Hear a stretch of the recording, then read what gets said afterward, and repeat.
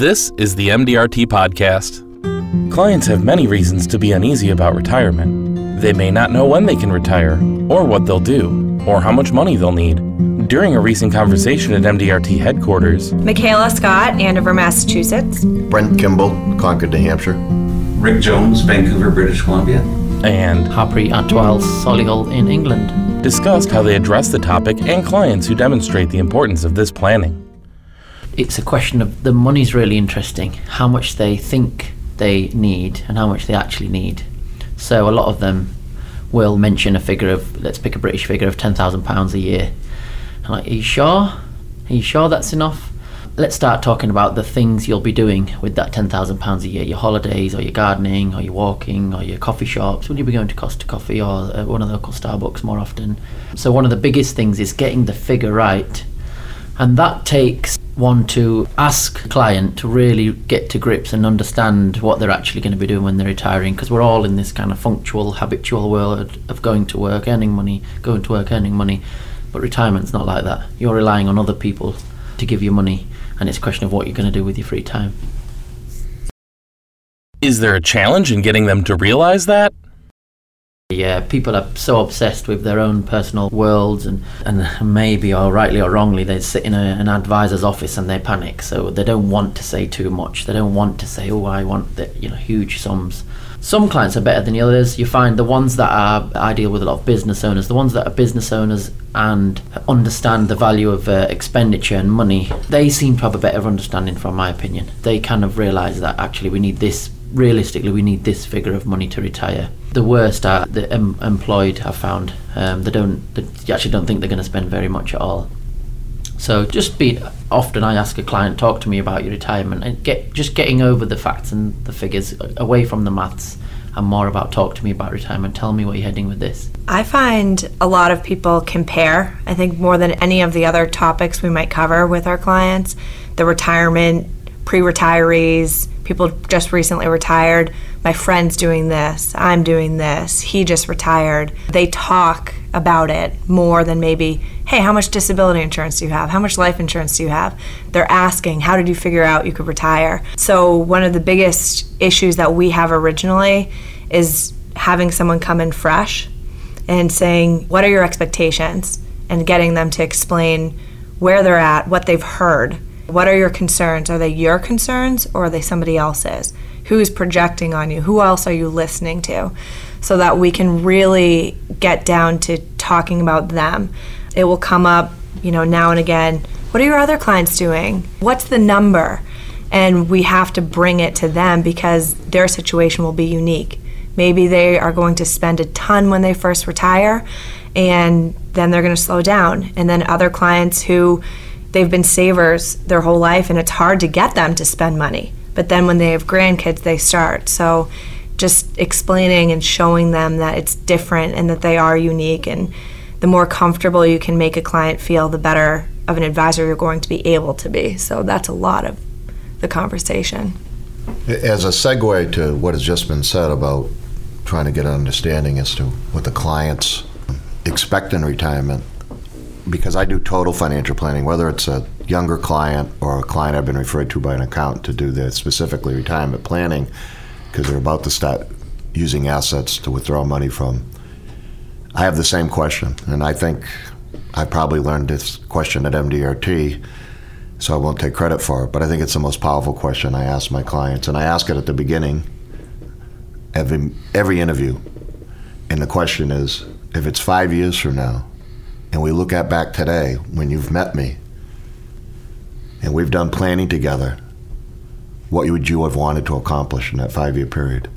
And specifically, I don't want to know about numbers. I don't want to know about financial assets that you own or things that you've bought necessarily. I really want to know about how you envision your life.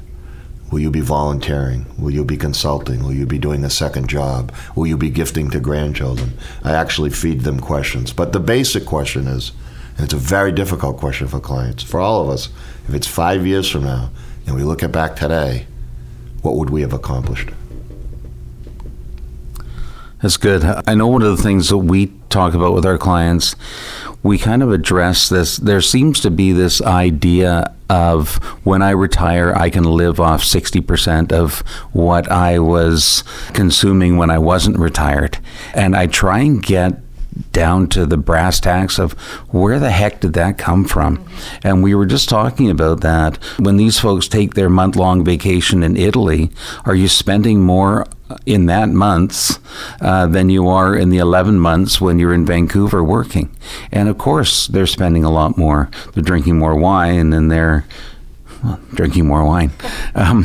So that's one of the things that we talk about, because people have this preconceived notion that I'm not going to need as much money. The other thing, too, is a question that I learned at MDRT, too, was tell me what money means to you. Well, without even getting more into it, what does money mean to you? What is it intended to do? And then just be quiet, and it's an amazing thing. They'll tell you. What unique stories come to mind about the importance of thinking about income solutions? That's kind of an easy one for me, because one of my clients just passed away a couple months ago, and I thought she was going to outlive her money.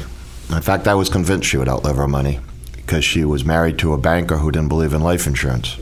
And the first meeting I ever had with him, he took me outside after the interview, and I noticed his head was shaven, and he says, "My family doesn't realize the severity of this, but I've got like 3 months to a year to live because I have cancer. And I really like you, and I really like your credentials, and you're it for my family." And I went home to my wife at the time and said, I just had a very scary thing happen to me. I had a guy that believed in me after an hour and a half so much he wanted to hire me as his planner for his family. But it's very scary, because I don't think I'm going to really be able to tell them the things I need to tell them to get them through this, because both of their children are in high school and going to go to college. So it's long story short, I had to go back to this woman after her husband died in 3 months and say, you've never worked, you don't have any medical insurance, your kids are about to enter college, your husband didn't leave you enough money. You're going to have to sell the house, you're going to have to roll his pension plan and start taking retirement income from it. And I outlined about 5 points. One included stop smoking cigarettes because it was too expensive and going to hurt her health. She looked at me and laughed and said, well, if I continue smoking, I'll die sooner and I won't have to worry. Ironically, that's what she actually died of, was lung cancer just a couple of months ago. And she died leaving her kids about $30,000 out of the millions we started with, because she needed it all to live with. Because one of the bullet points, even though she did everything else I said, including telling her kids I couldn't live at home during college, that they had to go get their own places and work and sell her house and take that money to invest it to buy a smaller place, which she did. One of the things she didn't do was go get a part-time job so she'd have health insurance. And the health insurance totally drained a lot of her assets over that time. It's been the scariest planning I've ever done for anyone, because I've always felt I had failed her. But then again, I've got a whole pile of notes at home in my office in a drawer, a special drawer where I keep the good notes from the clients. And every Christmas she wrote me a letter. And it wasn't just a letter, it was a poem. And it was about how much she embraced life and was living life and loved her life and appreciated me. I had one. It was a client of mine. He was chief of medicine at St. Paul's in Vancouver, Princeton educated, 55 years old, ran marathons. He always made a point of taking the stairs up to his 10th floor office at St. Paul's. And this one time he was halfway up the stairs and he was short of breath and had chest pains. This guy was like 3% body fat. Luckily, he was at St. Paul's Hospital, and his buddy, who was the chief of cardiology, got to them, and they did a quadruple bypass on him. The cool thing was, about a year prior to that, we were talking about his upcoming retirement, his pensions and all that. And this was right back when critical illness was kind of new and exciting. And I sold him a $150 critical illness policy. And the cool thing about that was that critical illness policy paid out. It was $150,000 that allowed him to take a year off work because it was tax-free. And the long and the short of it was he recovered from his heart attack and his bypass surgery. he didn't have to dip into his savings, his retirement savings for this year that he took off. And years later, he did retire with his retirement savings intact. So when we're talking about retirement planning, I know that for me, I'm often looking at the investments and how all that works, but we don't always think about the unforeseen. And that was one case where I was very proud that I kind of put the screws to him and sold him a critical illness policy. You can only push so hard. They either see it or they don't. And it's a matter of painting a picture. And in his, it was almost a self-fulfilling prophecy. He knew as a medical doctor that heart attacks and strokes and cancer are not killing people as readily as they used to. They're just really messing them up. And they're messing up their finances. So I just kind of paint the picture. And what I'll often say now, and he was a good test case, is with modern medicine now, you might survive the heart attack. So congratulations, you're healthy. The other side of that coin is you're broke because you had to dip into your savings. So why don't we have it as a win-win? Congratulations, you're healthy. Congratulations, you're not broke. That helps. I would just like to add a little bit to that, thank you. There's a couple of words I use. I talk about if someone was to suffer a critical illness, it's a shock.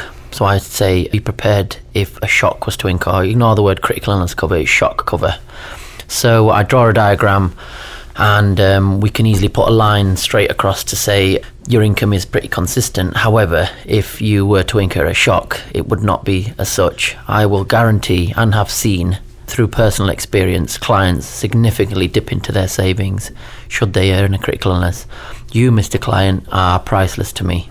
You are worth millions. I say that to them. I say your brain, your everything, you're worth millions to me. So, and I guarantee if you were to suffer an illness, you would spend as much as you could to get yourself better. Would you agree? And then I twist to them and ask them. And 99% they agree. And I said, and the other thing is your wife, or your husband, your partner, if they got ill, would you think you would go to work? I can pretty much guarantee you wouldn't even want to go to work. You're very successful, you're very driven, but I could assure you, if you've ever experienced this type of shock, you wouldn't even want to go to work. So now would you consider taking some shock cover? And 9 times out of 10, the clients understand the real perspective of such a policy. And comparing that to retirement planning, if we don't take out the cover, I have a policy where I discuss it quite early on, shock cover, because if we don't take shock cover out, well, all those dreams of having retirement, these pots of money that we're going to build up are worthless because you will spend them to get the retirement, and I don't want to waste all the money we're going to put towards those plans. My most rewarding experiences with retirement planning are on 2 spectrums. People like myself, I'm in my 20s. And I know if I didn't enter this career, I probably would not be saving at the level I currently am, having been inspired by my clients who do live well in retirement now, but helping to show younger clients that their savings has to come first because they don't want to bind themselves into expenses, expecting a raise, and then they'll save. And then they get the raise and something else comes up, and then they'll save when they get their next bonus. And so you just delay and delay your savings, and those little bits add up. And I love having been in the business 8 years and seeing these clients with pots of money, just making them save first. I ask them to speak to their parents, whether their parents are very well off for retirement or whether their parents really messed up. Either case, they will be inspired to save. And then the other spectrum are those clients who are retired, especially the couples I work with, the ones that have done a really good job saving, and they're having a hard time spending. They get nervous about spending it because they transition from building this big pot of money to now within a day, they retired and they have to turn it on and drain it. And that is challenging for a lot of my clients. So we talk about and we spend a lot of time making them feel a same comfort level with their spending. You know, the spouse might want to put in a new kitchen, and the other spouse they're just not ready for it. They're used to a paycheck coming in. If they spend the $30, they don't have another, bonus to replace it. They don't have another paycheck to replace it. So we show them and we stress test and we show them numbers if they need it. Of course, part's behavioral, but part is showing them the numbers so that they can see, even if we stress test your portfolio, even if we have an extended care event, even if these things happen, you can afford to do this. Now, how important it is to you as a couple? And they can go back and decide on their own. But I think some of the best meetings are the ones where you don't get any answers. Much like you were referring to with your clients, you ask a bunch of those questions and they leave the meeting, and in the car ride home, they're like mind spinning, they're talking, and they call you a week later and they've had these epiphanies, these people who've lived together 40 years, and they're deciding together and reinvigorated on how they want to live their lives and what they want money to do for them. And I find that really empowering.